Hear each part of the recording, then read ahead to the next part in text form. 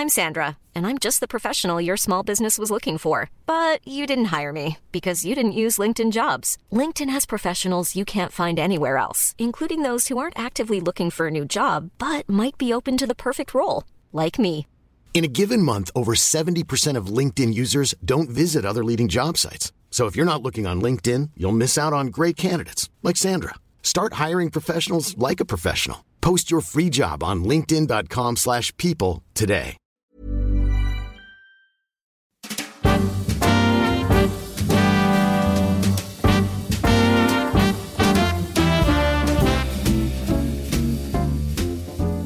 Hello, I'm Clive Anderson. Welcome to My Seven Wonders.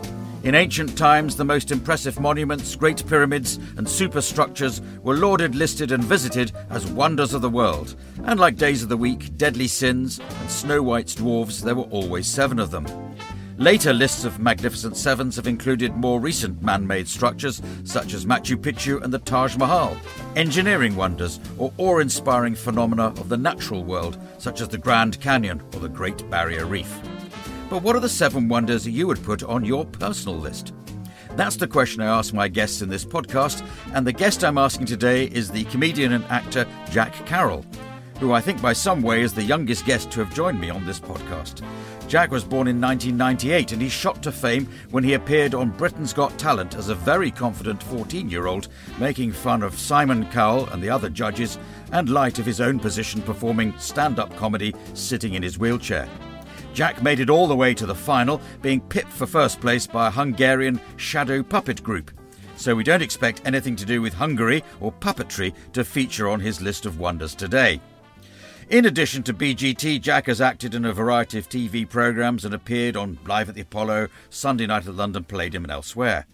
So I should first start by asking you, Jack, how did you get into comedy so early in life, to the extent you could go on to a national competition? Well, it's an interesting kind of origin story, really, I suppose. Well, it is to me anyway. The listeners may disagree, but I first performed stand-up comedy at my mum and dad's silver wedding anniversary party, and I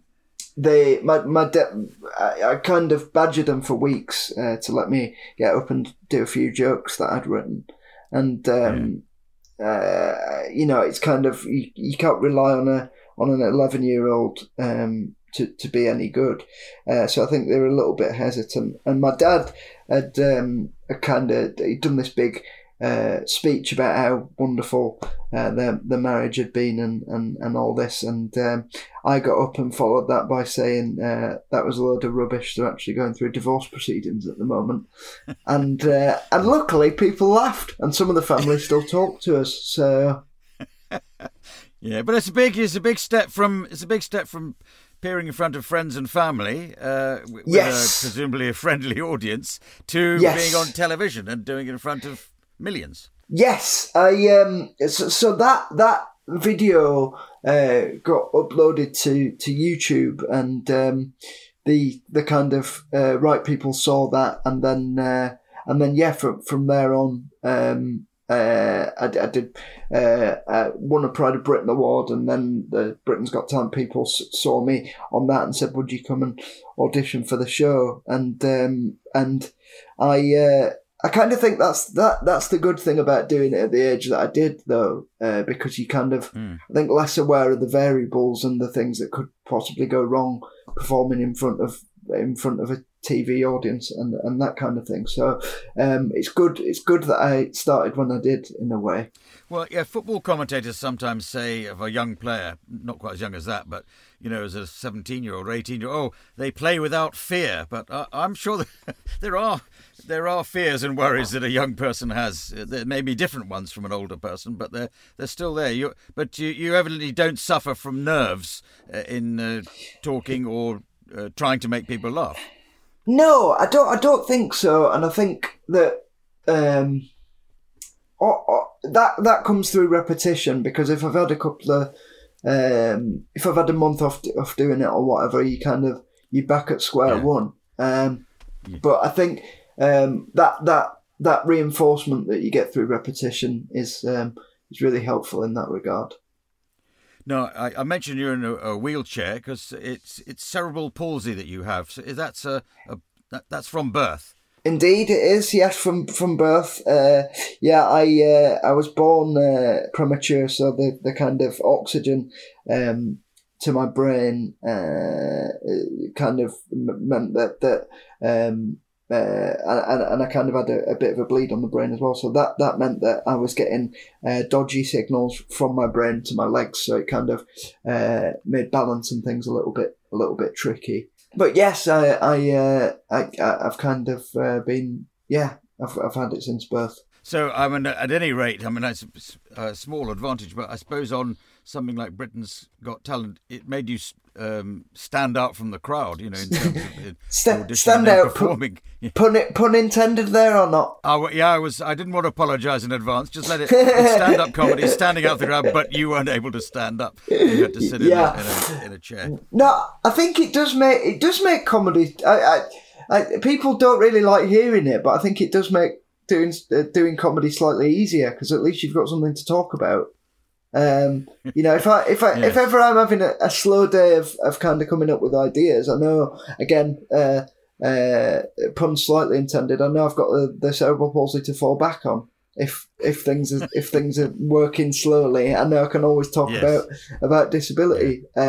So from that perspective, and kind of a way in it has been helpful. I've got to say that. I mean, it's not the most fashionable statement, but it has been very helpful to my career. So, well, I wouldn't necessarily put it that way, but all in the modern way of stand-up comedy, everybody eventually talks about their family background or the race they come from, maybe sex, maybe gender, and whatever else that is relevant to them becomes usually the focus of at least some of their comedy.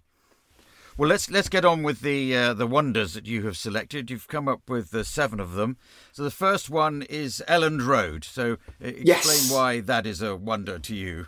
Yeah, so I'm a big Leeds United fan. Leeds United play their home games at Elland Road, and the reason why I put the stadium in rather than the football team is because I think that kind of as good as watching it on television is, I don't think anything can replace the immediacy and the atmosphere that you get from going to watch a game live. And I think that a lot of I've had a lot of happy memories in that place, and I think that's why for me, for my own kind of personal world, that is a wonder of the world for me. Well, I don't want to be controversial from the beginning, but you must have had some unhappy memories as well. The last 2 or 3 years at Leeds have been something of a revival, but there's been some bleak years corresponding to your lifetime. I have a longer memories of Leeds going back. Yeah, long way. I noticed the stadium has got stands named after Norman Hunter, no uncompromising defender, Don Revie, an uncompromising manager, Jack Willie Bremner. Yeah, it's a tough club. Most of the time. Yeah. I met Norman Hunter a few times, and I didn't need a wheelchair until he tried to tackle me. But I told him that joke, and he did laugh, luckily. So, but yeah, you say that. I think that is kind of the. Or pretty much all my time following Leeds has been in the lower divisions. So to see us in the Premiership now, it's kind of like that Paradise Syndrome thing. Though now we've got what we wanted. Part of me is kind of harking back to Milton Keynes on a rainy Tuesday night, really, because I think that's the stuff I grew up on. Sure, but you've got a little way to go to get back to where Leeds was once upon a time. To be, let's say, you'd have to now be challenging for the Premier League, which is pretty hard, and then Europe as well, which Leeds was at that level before they went into a huge decline. I'm sorry to damage your chips. This early on. Sorry, I'm a bit bitter because I'm much older than you, and my first memory of Leeds really is Leeds beating Arsenal, who I support, in the League Cup final in 1968. A horrible game. not just the result. Yes. And it was played horribly and won horribly by Leeds. You've had better moments, and I've had better moments since then. Yes, yeah. You'll know this from moving from one stadium to the next. Like it's hard to recreate that atmosphere, I think. But there's no plan to move from Elland Road, is there? It's still performing well enough to carry on at the Premier League level. Just about, and we had it blessed by a priest a few years ago to try and ward off any bad luck. So hopefully that's why that might be why we're in the Premiership now. Yes. Well, that sounds like cheating to me, getting God on your side. But I think players do that quite often, don't they? They cross themselves, or they look to the heavens, or they bow down to Mecca, whichever is their preference. Yeah. But surely God has to be a neutral sort of VAR observer of the game, rather than one player or one team. I think that's It depends if he's got a bet on that week, I suppose. I don't think God needs to have a bet on. Well, yeah, he's omnipotent, all-seeing, all-knowing. He can win in any race.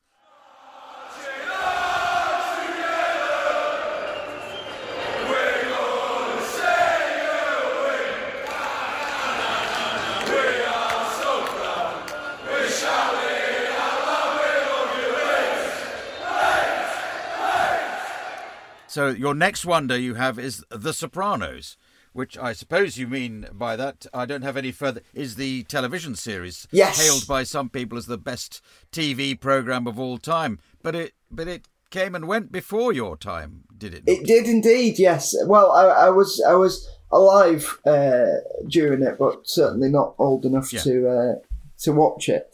And yeah, I picked The Sopranos because I think I've rewatched it around about 4 times now, I think, and I pick up new all the way through. Yeah, and I pick up. I try to do it once a year, and I pick up kind of new kind of layers of meaning and things like that every single time. And I don't think there are a lot of things, especially on television, with that kind of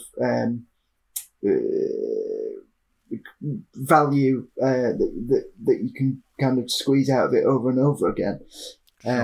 It was one of the early ones which we now talk of as like a box set that people, I mean, now you don't have to get the box, but that people do watch these series either all in a go and a binge watch when it first comes out, or as you've done, going back to it later. So The Wire, The Sopranos, all those kind of big programs, 24. Yeah.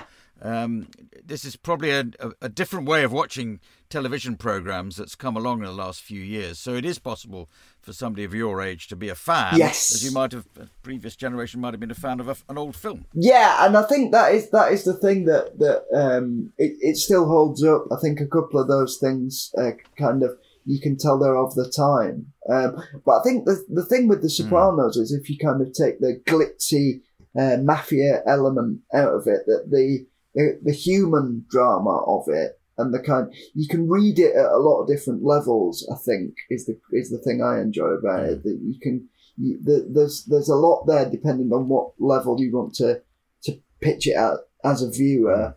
That there's kind of and that's what makes it so rewarding. I think that it's kind of a little bit about everything. Well, but it is about gangsters and the mafia, and it's not alone in that regard. It seems endlessly interesting, whether it's films, The Godfather, The Goodfellas.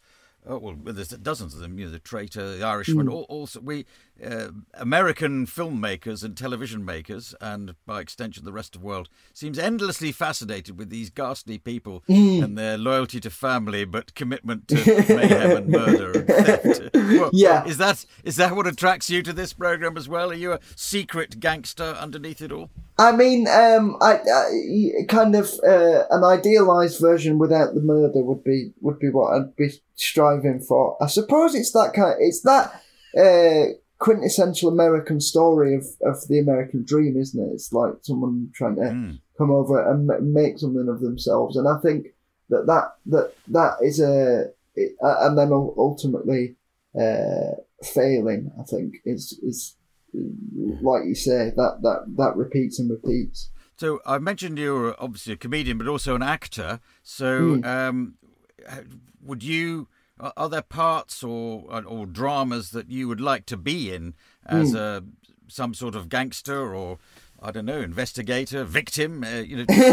Something you'd like to be in, maybe initially a British kind of one, or I think I'd probably be a more plausible victim than anything else. No, I was just imagining you as some sort of evil mastermind. Maybe a bit too young for that yet, but you could be stroking a cat and plotting the downfall of some enemy. Or yeah, other. I mean, I do that in my daily life, so it wouldn't be much of a stretch to do that on screen. I was just going to say, for the benefit of the listener, I am growing a little moustache at the moment, so I am slightly resembling Fredo Corleone in The Godfather. So who knows? Well, it could be. I recently interviewed Steve Van Zandt, who's a guitarist. But he got a part in The Sopranos. So just by giving out an award at a Hall of Fame, the Rock Hall of Fame, he just happened to do that rather well. And he got a part in The Sopranos as a result of that. So anything could happen in your case as well, yeah. Indeed. And, if the Rock and Roll Hall of Fame are watching, they don't come, many don't come as rock and roll as me. So yeah, that could be in the future. So does that justify everything that you do? Excuse me, let me tell you something. When America opened the floodgates and let all us Italians in, what do you think they were doing it for? Because they were trying to save us from poverty? No, they did it because they needed us. They needed us to build their cities and dig their subways and to make them richer. The Carnegies and the Rockefellers, they needed worker bees, and there we were. But some of us didn't want to swarm around their hive and lose who we were. We wanted to stay Italian and preserve the things that meant something to us: honor and family and loyalty. And some of us wanted a piece of the action. Okay. All right. So that was your second wonder of the world. And then we go off in a completely different direction, I think. Now, your third wonder is a decent cup of coffee. Yeah, I am... that carries the implication that there are cups of coffee that you've had that are not decent. Is this a quest that you've never got to the end of? You've never got a decent cup of coffee? Or are there identifiable ones that you can speak well about? No, there certainly are. There's good coffee and bad coffee, and I think good coffee, well, decent coffee, as I've written, is it's something that fuels me through the day, and I think it's kind of it's a kind of early solace within the day that you can enjoy the taste, and then there are other cups of coffee that you might get on trains or whatever that taste like unleaded diesel. So they don't bring quite the same level of enjoyment. So are you a meticulous maker of coffee yourself? Are you somebody who really concentrates? Have you got one of those huge machines at home that you grind up your own beans? Yes. Yeah, I've got a bean to cup machine. I'm basically working on getting a similar infrastructure to Starbucks, but with more taxation involved. But yeah, I've got a bean to cup machine, so I can try all kind of different varieties of coffee from around the globe, and I think that's nice because I don't know whether my very pale skin gives it away, but I don't travel to sunny climates all that much, so experiencing that through the coffee and the kind of different tastes you get from different nations and continents is really interesting to me. So you're a connoisseur of the coffee bean. And is it the way of making it that's also important? The exact temperature of the water, the strength, the additions. What is it that? I leave that to the professionals and people less lazy than me. I just press a button and the machine does the work for me. But yeah, I did realise recently that when I tell people I bought a coffee machine, they go, "Oh, that's fantastic." But if I told them I bought a machine that gives me anxiety and makes me shit myself, then that would be slightly. But that is essentially what I've done. But yeah.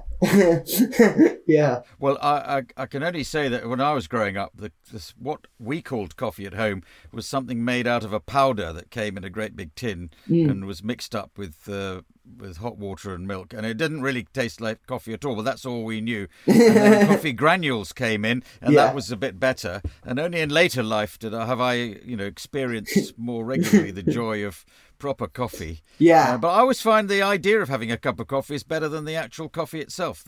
After the first smell of it and the sip of it, I've had enough. But I don't want to, get in the way of your aims and desires. Yeah. Well, maybe you just haven't found the right coffee yet. You have to come over for a cup of coffee, and I'll take you through some different varieties.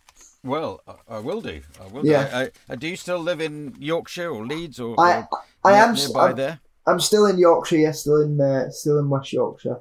So yeah, if you're ever passing through this way, I'll get the machine temperature turned right up. Well, I look forward to it. I suppose Yorkshire, strange enough, is famous for its tea. It is. Which I don't it suppose is. they actually grow in the county. I mean, we offer that as well at the cafe that I've now started in my kitchen. Well, tea is another thing. It's quite hard to get right for you. For the person ordering it. I only really like tea that I make myself, because everybody else, certainly you're mentioning going on trains and cafes and things, they often get it wrong. And anywhere abroad, it's just hopeless. They seem incapable of. The thing, they bring a tea bag in a saucer with a cup of cooling water next to it, expect you to dunk that into the cup. Yeah, thinking that's going to make a good cup of tea. Anyway, I'm straying off to my taste and into tea rather than the coffee. So a decent cup of coffee. You have managed to. You can make it yourself, and you have managed to find it sometimes. Yes, but, indeed. Not always. Yeah. The golden rules for buying coffee, and the first one you probably know: buy fresh. But what does fresh mean? Now, coffee after roasting declines in a pretty steady way over time. It loses its aromatics, they kind of float off into the atmosphere and escape. And you also develop some unpleasant flavours. Things go stale and they begin to oxidise. And so a combination. All right, so that's a decent cup of coffee. The next thing, next of your wonders, is comedy writing. So I can see why comedy might be in your list of wonders, but for most people, even very successful comedians or writers, find the actual process of writing quite hard work. So is it the process of writing that you like, or do you appreciate other people's writing?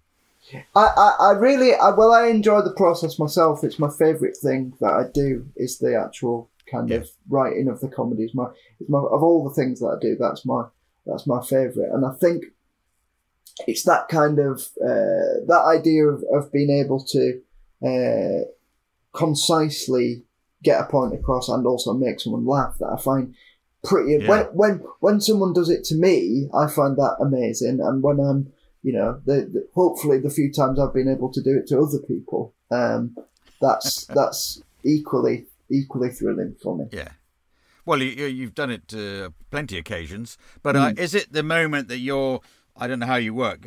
Do you sit at a a computer terminal and think of a joke and write it down, and you say, "That's perfect. I can see I've got that to work." Or is it when you first do it to an audience, and then that confirms that it really does work because it makes other people laugh, not just yourself? Yeah. When is the magic moment for you in comedy writing? I mean, unfortunately, me and the audience don't always agree on what's funny, but I prefer my opinion to theirs.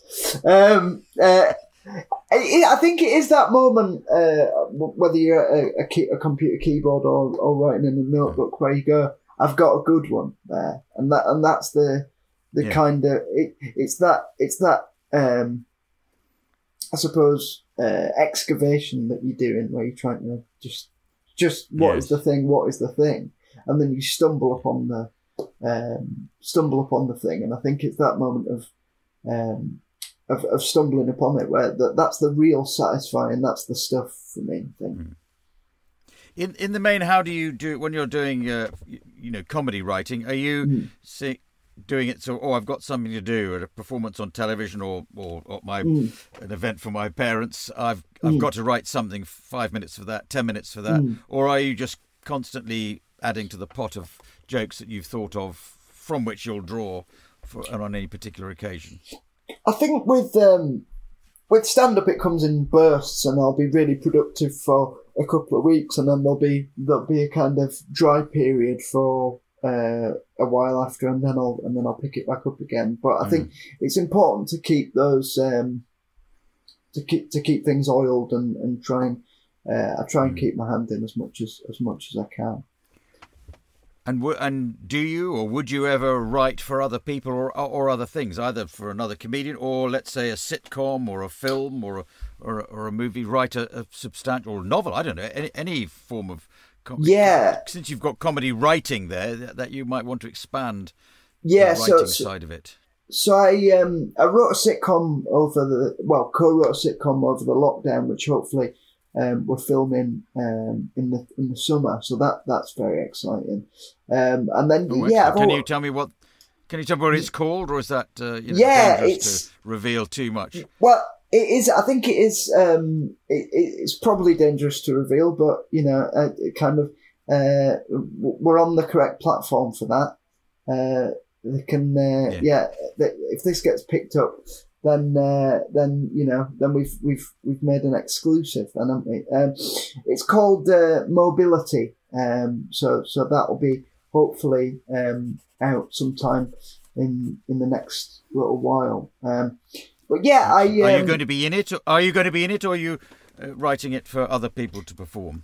No, I'm gonna be in it as well. So that'll be good. I couldn't let other people have that. Quite right.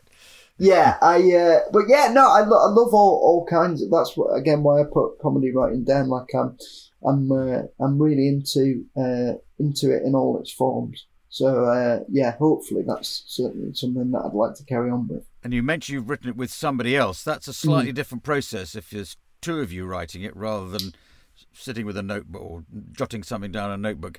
Do you find that process helpful or creative or traumatizing to have to convince somebody else that something's funny even before you get it to an audience?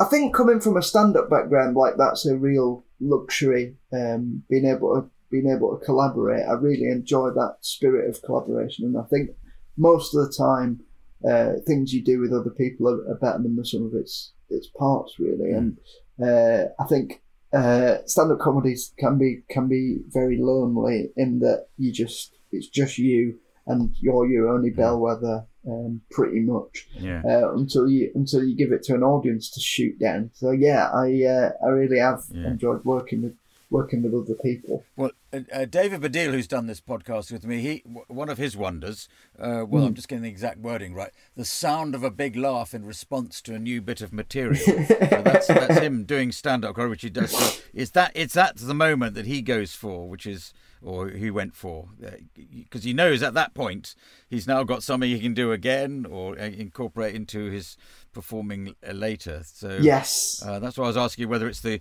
creative moment, or because sometimes as I don't know, I'm telling you this, you come up with something spontaneously as you do something. You don't know, it gets a laugh, and you might have an extra thought, and I can do that again if I can just remember it for next time. Yeah, and they're always real gifts when they come along, I think. But that's great. Yeah. That's great. That's really good. Yeah. So I should ask you, just in case, you don't have to tell me any of this if you don't want to. So you've got Mobility. Do you know who's going to be broadcasting it, or I think all being well, that'll be on the BBC iPlayer. So. All being well. Anyway, so comedy writing, this has clearly been part of your life for ages. So if you started doing, I mean, you even said when you spoke at your parents' silver wedding celebration, you didn't say I made a speech. You said I did some stand-up comedy. I did comedy at there. So was it? what had inspired you to doing that? Is it just the way you are, naturally funny, or have you always watched or listened to other comedy, followed it in other forms? I've been a huge comedy fan right from being very young, and also my family,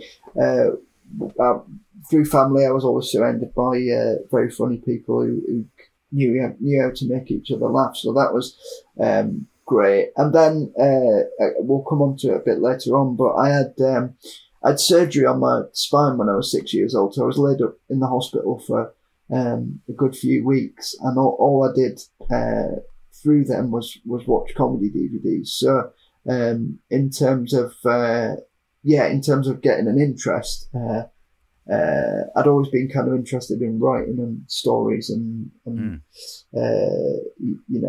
that side of things at school. So they kind of coalesced, and I thought that's really interesting to me. I probably shouldn't have been getting the jokes I was getting at 6 and 7 years old, but somehow I managed it. You knew from the rhythm they must be funny, or you're getting the innuendo. Yes. Yeah, all right. Indeed. Well, yeah. Since you've mentioned it, why don't we go on to another of your wonders then, which you've put it down as selective dorsal rhizotomy. I hope I'm pronouncing that correctly. Yes. So this is the operation you're talking about. Yeah. So it was a 6-hour operation that I had, where they took my spine out and kind of cut the nerves away that were sending signals to my feet that were kind of to do with the cerebral palsy, and that's the I don't know if you can tell, but that's the non-medical explanation. I'm not a doctor. No, but you are the patient, and did you say you had this at 6 years old? Yeah. So how much did you understand when your parents or the doctors or whoever said, well, there's this big operation for you to have, and this will help with the way you operate with your feet and your legs and so forth. Were you able to understand what was going on, or was this is just what life is like, because that's all you knew, that there were going to be things like this? Was it a shock to the system, I suppose I'm asking, even the news that you're going to have a big operation? Yeah, I suppose it is just that thing of you get on with it at that age, don't you? Because you don't know anything different. So I did just get on with it. Although that's not to say I hadn't. Some of it I handled with the maturity of a 6-year-old, because apparently when I came round, dosed up with morphine and anaesthetic, I demanded to see the head surgeon. So I think the quote my mum told me at the time, the quote was, "So I could use his head as a basketball." So yeah, I was furious that it'd been done to me, but yeah, I was certainly a funny little kid. Yeah, well, you sound as though you were, but this is quite a thing to go through. But did it have an immediate effect? Did they say, oh, well, the operation's a big success, or did you have to spend months in recovery before you could even make an assessment of what it had done? Yeah, so there was a few, like about a month, I would say, 6 weeks in recovery, if I remember correctly, and then it was because I couldn't walk unaided before this operation, so that's what the kind of ideal outcome was, that I'd be able to walk unaided, and so from then on I had to train up the sensory kind of thing of getting my balance and all that kind of thing. So that was the next job then, and unfortunately it did work, and that's a great wonder for me, is that I couldn't walk, and because of the kind of wonder of the surgery, I'm now able to. So, well, it obviously sounds like a great wonder, but having come through that period when he wanted to use the surgeon's head as a basketball in response to what he was putting you through, have you been able to reassess that? And evidently you have, but were you able to talk to him yourself in later years and say, well, thank you very much, and what an extraordinary thing to do an operation like that? Yeah, no, I agree. I was probably being a bit hasty, given how it has actually turned out. No, I haven't had any contact with the surgeon kind of for a long time now, but I would love to kind of reach out and have a chat. I think that's something that I should get on with. So thank you for the reminder. Well, I don't know. I don't know. Maybe he or her he or she may have seen you on the television being a success and a wow in Britain's Got Talent and elsewhere, and there might be some quiet satisfaction that well, perhaps without me and my team's skill, this wouldn't have been possible. I may not be able to write jokes as a surgeon, but I can get a comedian going. So they may be very pleased. Either that, or he said that kid threatened to cut my head off when he was 6 years old. I don't want to see him again. That could be the other outcome. He was probably voting for the Hungarian shadow puppets as a result. That's what cost you the success. That was the deciding vote. That would be like a real Shakespearean ending to the whole thing. That's amazing.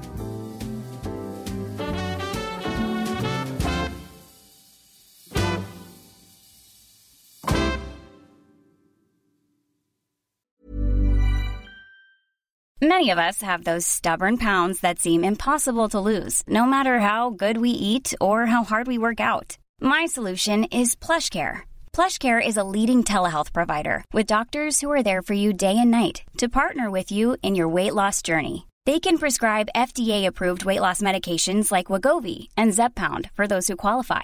Plus, they accept most insurance plans. To get started, visit plushcare.com/weightloss. That's plushcare.com/weightloss. I'm Sandra, and I'm just the professional your small business was looking for. But you didn't hire me because you didn't use LinkedIn Jobs. LinkedIn has professionals you can't find anywhere else, including those who aren't actively looking for a new job, but might be open to the perfect role, like me. In a given month, over 70% of LinkedIn users don't visit other leading job sites. So if you're not looking on LinkedIn, you'll miss out on great candidates like Sandra. Start hiring professionals like a professional. Post your free job on linkedin.com/people today.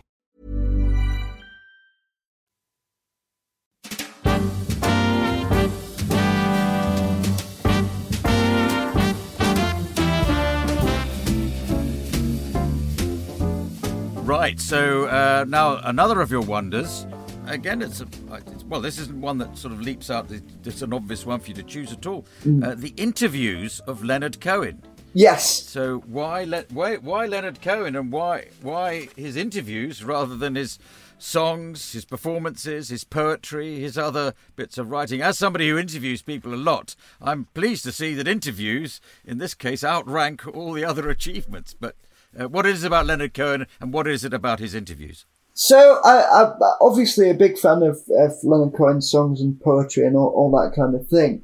But I think that's one of the great things about YouTube, is that there is a huge archive of like long form interviews of your favourite cultural figures available at the touch of a button.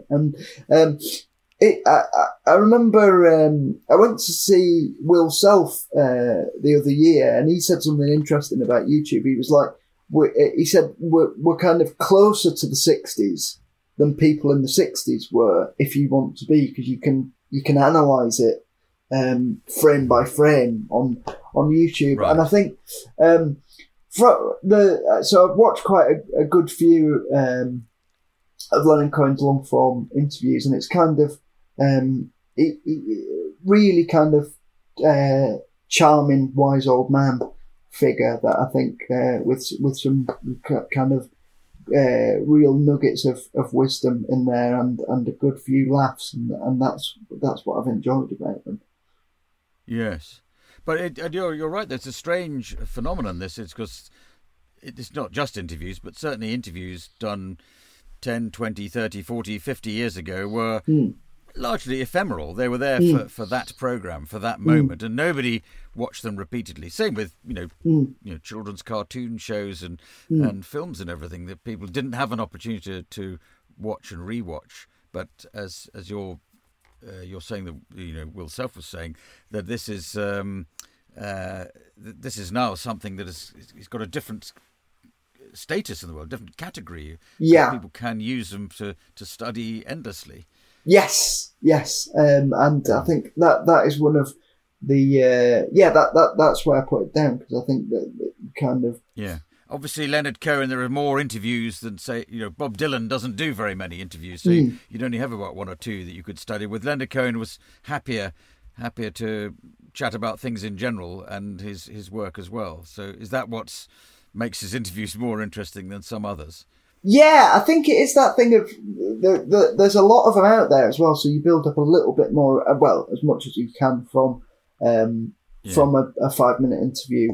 You build up a little bit more of a picture of the artist, and he does. I think that's an interesting point, like to use Bob Dylan as a contemporary. I think Leonard Cohen does seem a little bit more generous with his opinions and his kind of letting you into his whole thing than maybe a Bob Dylan does, who's quite guarded and quite.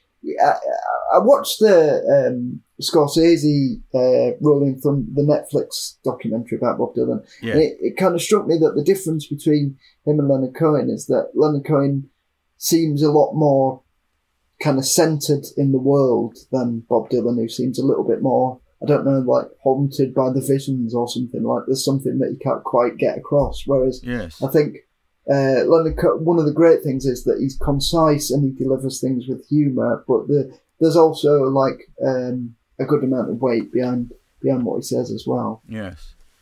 Perhaps he's not as, and I don't mean this as a criticism at all, but he certainly initially wasn't anything like as confident in his own ability as a singer and a songwriter. He had to be almost forced into doing it. I think Judy Collins almost made him start performing, and he didn't even want to do it. So, whereas Bob Dylan, had early success and was early capable of writing lots and lots of songs with mysterious meanings to them, that he thought it better to keep to himself sometimes. But I suppose I asked you about the Sopranos as well.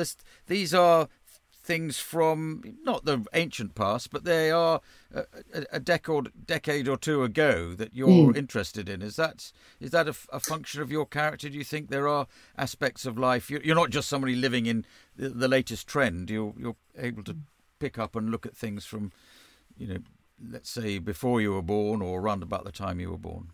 Yeah, I think probably because I'm basically an old man at heart, I would imagine.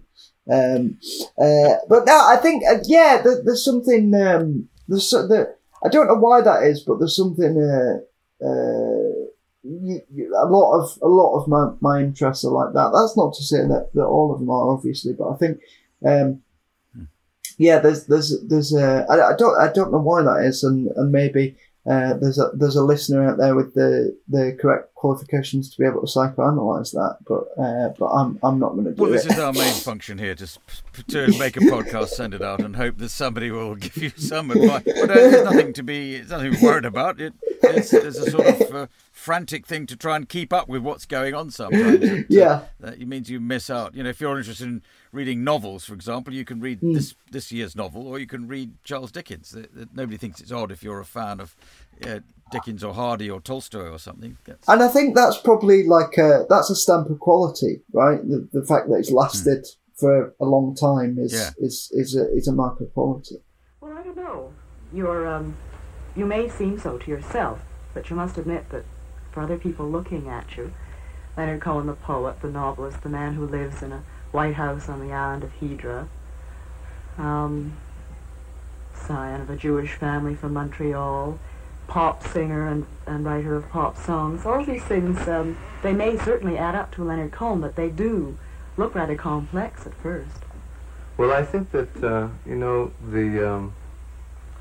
the borders have faded between a lot of endeavors, and people are no longer, I think, capable of those kind of poses, like the poet, on the mountain with the cape, and or the singer, sort of catering to the masses. All those kinds of expression, I think, are completely meaningless. They don't mean anything to me. It's just a matter of what your hand falls on. And if you can make what your hand falls on sing, then you can just do it. I mean, if someone offered me a building to design now, I'd take it up. If someone offered me a small country to govern, I'd take it. Anything going, I'd like to try. So we're now on to your seventh and last wonder, Jack. What is that? It is the concept of flow states. Right. So this is would I call this being in the zone? Is that the sort of thing that we're talking about, or is it Indeed. more complicated than that? Yeah, no, that at a basic level, that is the kind of point to it. So I read a book over the first lockdown called Flow by a psychologist called, hopefully I don't butcher the pronunciation too much, Mihai Csikszentmihalyi.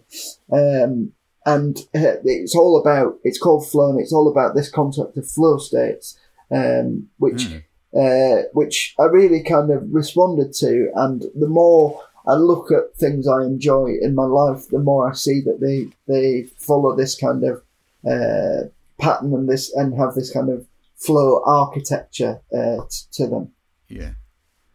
So just let me try and get my head around this as well. I've tried to understand this in the past, but it sounds like you're on top of it. So it's is it a combination of being able to concentrate on things, to find a sweet spot for what you're doing? It could be what a sportsman does. It could be what a writer does. It could be what anybody does, where they get into a special state of mind where everything clicks together. I'm probably oversimplifying it, but is that what we're talking about? That is it, and I think it's the way he describes it is like the conference between enjoyment and meaning. Where it's and you forget about all your problems, but you emerge out of the state with a reinforced sense of self, and it's that. So it's that kind of thing of you're so involved in doing something that you forget about your own stuff, but also it reinforces and improves your experience. So can you get into that? Do you feel you're in that state when you're on stage performing or on television performing? Come to that when the show's going well, the first joke's gone well, and you go into a flow state. Would that apply there? Would you say?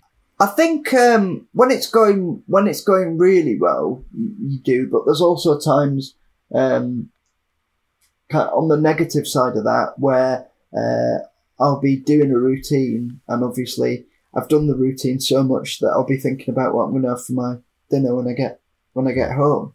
So I'm saying the words, but I don't have much connect. Yeah. So there is that, and I think the performance aspect of things, it's harder to get into that state because obviously you've got a lot more to manage, and it's a little bit more difficult to be unself-conscious about that. But as we were talking earlier about the comedy writing side of things, I think that's a lot easier because you there's less urgency to manage there. You can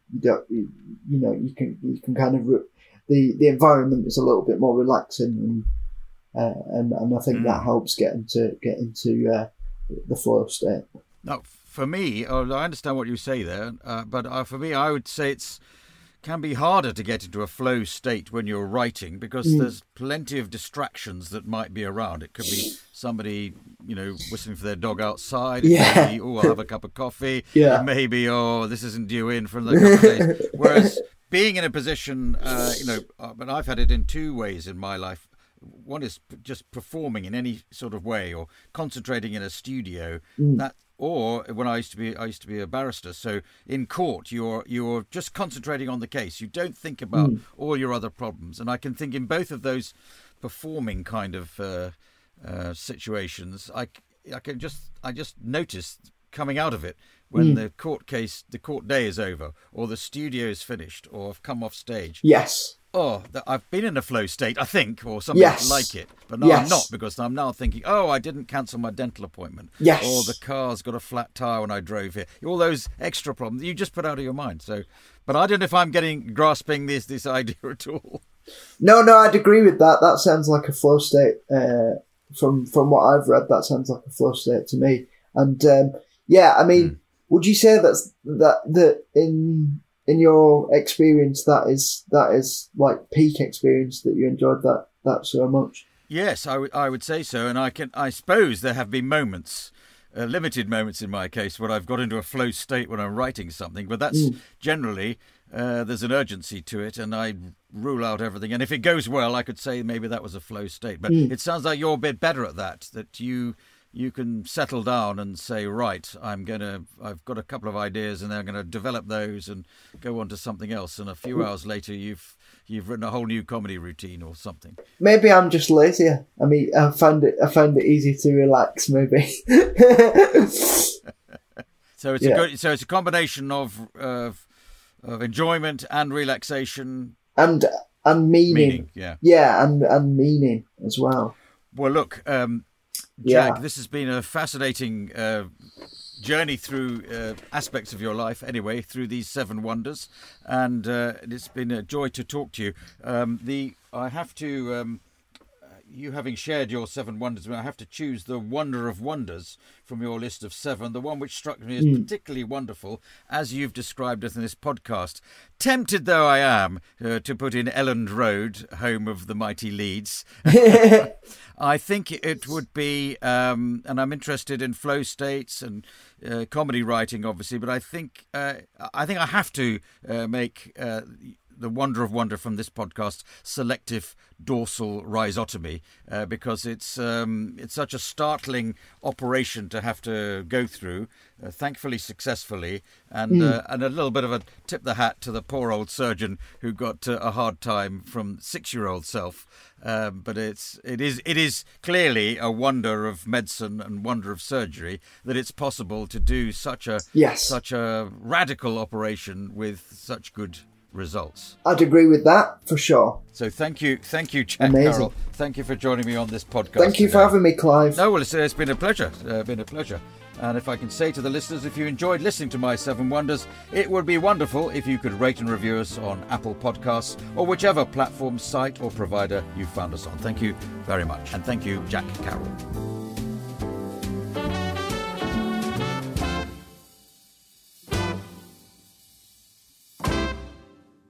My 7 Wonders with Clive Anderson is a Stack production in association with Alaska TV and powered by the Acast Creator Network.